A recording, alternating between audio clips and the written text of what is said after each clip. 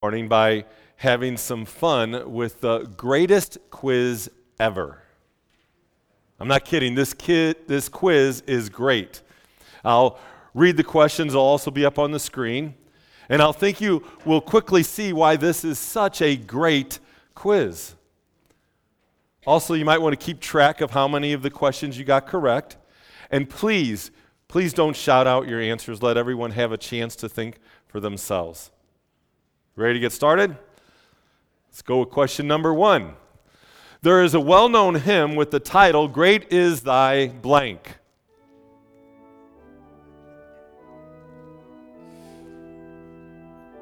What's the last word of the title?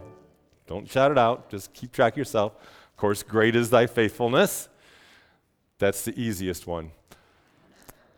Next one, this contemporary Christian song was written by Michael W. Smith and his wife, Debbie. It is in our green hymnals. It's an older contemporary song. The title is "Great is blank blank."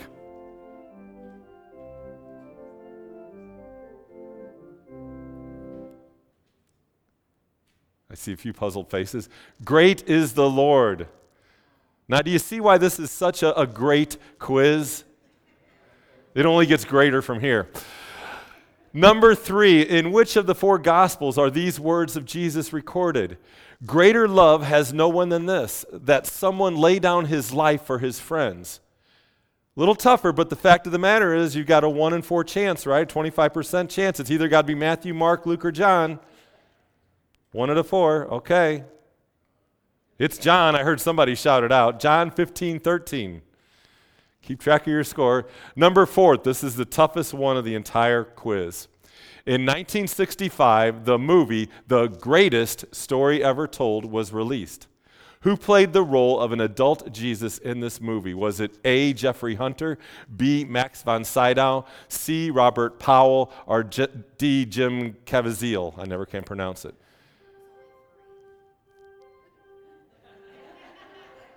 Yeah, you got to think about this one a second.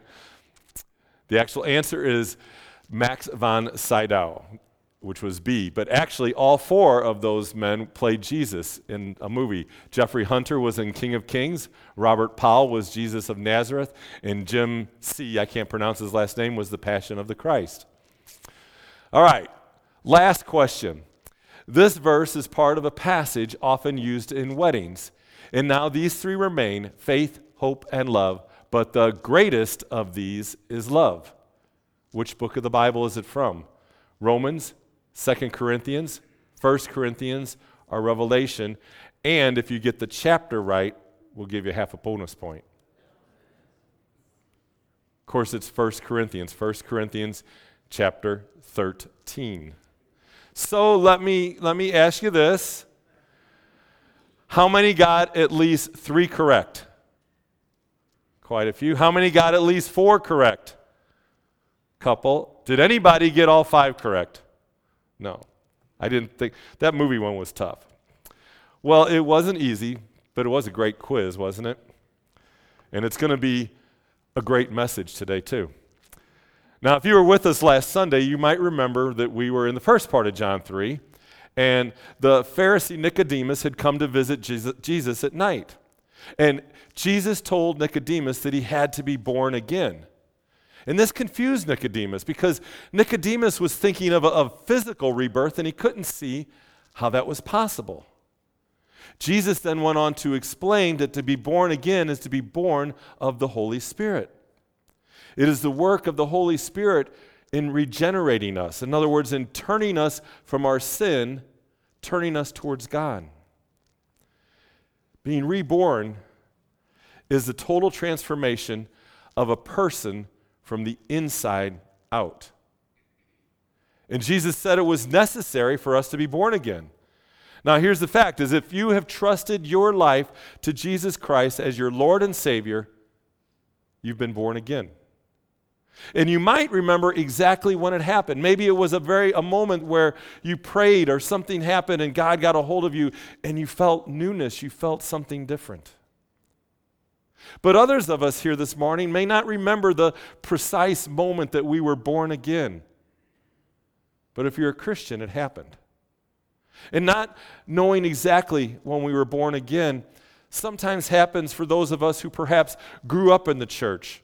And we can't remember a single time when Jesus was not our Lord and Savior. But we were born again. Being born again is of God. It is the work of the Holy Spirit in us. And being born again is revealed by how we live. Our behaviors and our attitude change. Being born again brings a noticeable change in how we think and how we speak and in how we act. And in our passage last week, Jesus fully explained to Nicodemus what it meant to be born again. But Nicodemus still struggled. In John chapter 3, verse 9, which we read just a few minutes ago, Nicodemus asked, "How can this be? How can I be born again?" And we look back from 2,000 years, and it's easy for us maybe to pick on Nicodemus. We think, well, why couldn't he understand? And yet, if we're honest, we may have struggled, or maybe we still struggle with the concept, with the idea of what it means to be born again. Well, in the next verses, Jesus provided further explanation to Nicodemus and us, and then in the middle of our passage, it switches over to John's commentary. And it's clear as we read that passage that we heard a few minutes ago that Jesus now, he was the teacher, and Nicodemus, the scholarly Pharisee, was the student. And Jesus taught a great lesson. We learn best when we come to God with a humble heart. And Jesus responded to Nicodemus' question with a statement and a question of his own. Jesus said, "You are Israel's teacher, and you do not understand these things?" Nicodemus should have known better. Jesus corrected his students, saying, "We speak of what we know and testify to what we have seen, but still you people do not accept our testimony." And what Jesus was saying is, Nicodemus, you've heard the testimony of John the Baptist. You've heard of my witness. You're part of the religious elite. And you don't accept me? See, the Pharisees didn't accept Jesus as the long-awaited Messiah. And then Jesus continues and he says, I've spoken to you of earthly things, and you do not believe. How then will you believe if I speak of heavenly things? See, Jesus was sharing lesser earthly truths about new birth in a person's life. And Nicodemus didn't understand. He didn't believe. And so Jesus was saying, how could I share greater spiritual, heavenly truths with you? They would have gone right over Nicodemus' head. And Jesus' words are true today. I've talked to people, you probably have too, who, and maybe you're one of them, but you've missed the obvious evidence of God in the world around you. You don't see the magnificent work of his hand in creation. And yet some try to make their own God based on what they think. And the point is, if they don't see what is plainly clear in creation, a lesser truth, how can they understand the deeper truth, the greater truth of the spiritual depths of God? The problem, I think, comes down to our perspective. We look at the world from our limited human perspective. We sometimes struggle to see the spiritual. And yet, if we're to grow in our faith and our understanding of truth, we must confess that we need help. We need help from God. And if we put our trust in Him and we ask God for help, the Holy Spirit will reveal spiritual, heavenly truths to us.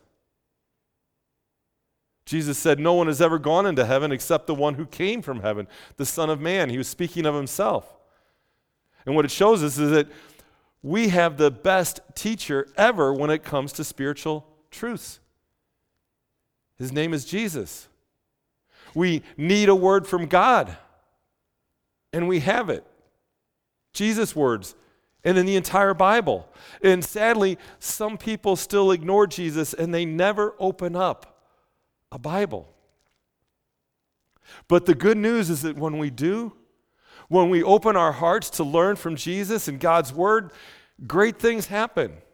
We begin to understand the answer to Nicodemus' question, how can this new birth be? How can this be? Well, the answer comes from the most famous verse in the Bible, John 3:16. And the message of John 3:16 could be said to be a summary of the entire Bible. So how can this new birth be? Well, new birth first is the result of the greatest love. John 3:16 begins, "For God so loved the world." In Ephesians 3:18 and 19 in the New Living Bible translation, the Apostle Paul prayed that you and I might have the power to understand, as all God's people should, how wide and how long and how high and how deep the love of God is.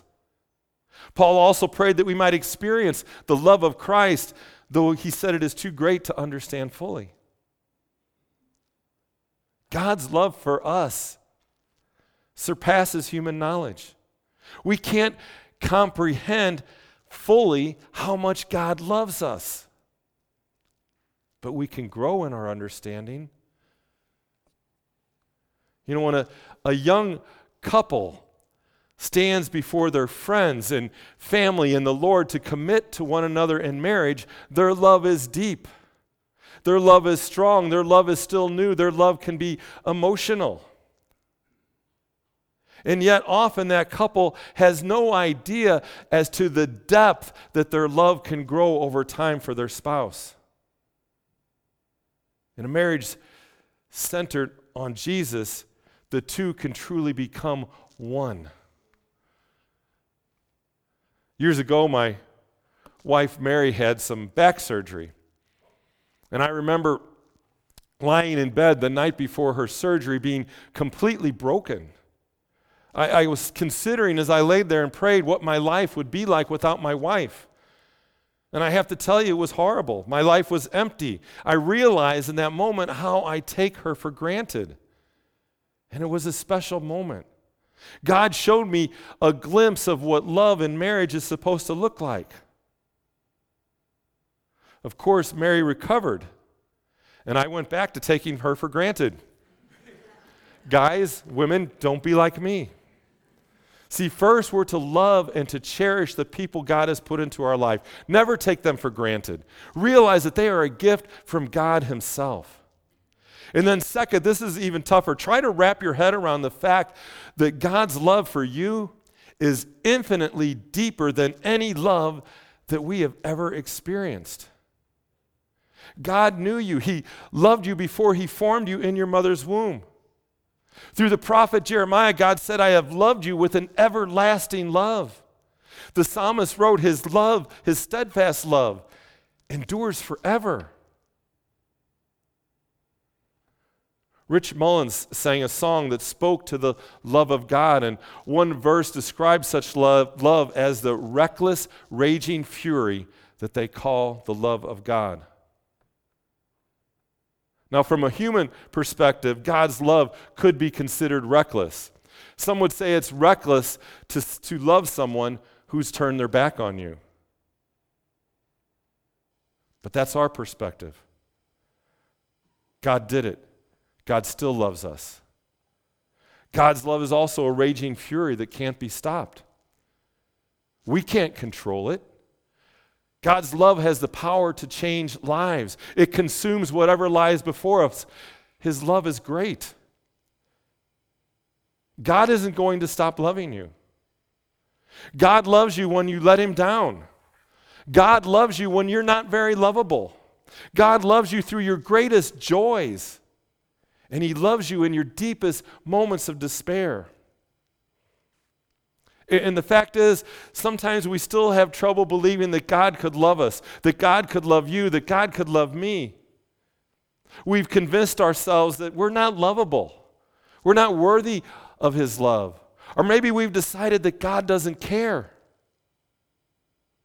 Or we believe that we have done some things that cannot be forgiven. And through it all, God says, I love you. I love you. His love is a raging fury. Its width and length and height and depth are infinite. And that amazing love that God has for you and me results in the greatest gift. For God so loved the world that he gave his one and only Son. God loved the world. God loves entire creation. He created it. He loves it. And God gave the best gift that has ever been given. God gave his only Son, Jesus. He sent Jesus to us. Jesus left the throne room of heaven. He left paradise to live as one of us. He left paradise to live in the slum.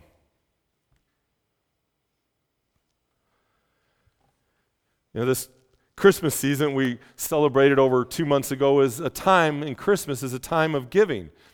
We often give to charities, or we give to our church, or we give gifts to our family and our friends. And I think we would all admit opening presents is fun.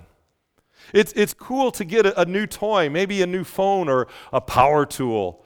Our clothes, our jewelry are the two gifts that wives love the most. Either a new vacuum cleaner or a new toilet bowl brush. Right, ladies? I actually have learned something about gifts. The greatest gifts are the ones where someone gives of themselves. Spending time with our son Adam and his wife Ruth over the holidays or during a trip to Arizona or a vacation is better. It's a better gift than money can ever buy. Having our son Brett over for dinner on Tuesdays is the highlight of the week. Of course, Brett bringing our grand dog Penny to our house makes it even better. But the point is the best gifts can't be bought. The best gifts are the person giving of themselves. And that's what God did. God gave his Son. God gave the most precious part of himself to us. And you know this, God didn't just give his Son to hang out with us for a few years on earth. No, he gave his Son to die as a sacrifice for our sins. In the middle of our passage in verse 14, Jesus spoke of Moses lifting up snakes in the wilderness. And maybe that passed by you, or maybe you heard that and you thought, I don't remember that. Well, if you don't remember the snake being lifted up in the wilderness, see, the Jewish people back then in the time of Moses had rebelled against God when they were in the wilderness. And God sent fiery serpents as a judgment. And it opened the people's eyes. They realized their sin, and so they begged Moses to intercede, and he did. And then God told Moses to make a snake of bronze and set it up on a pole.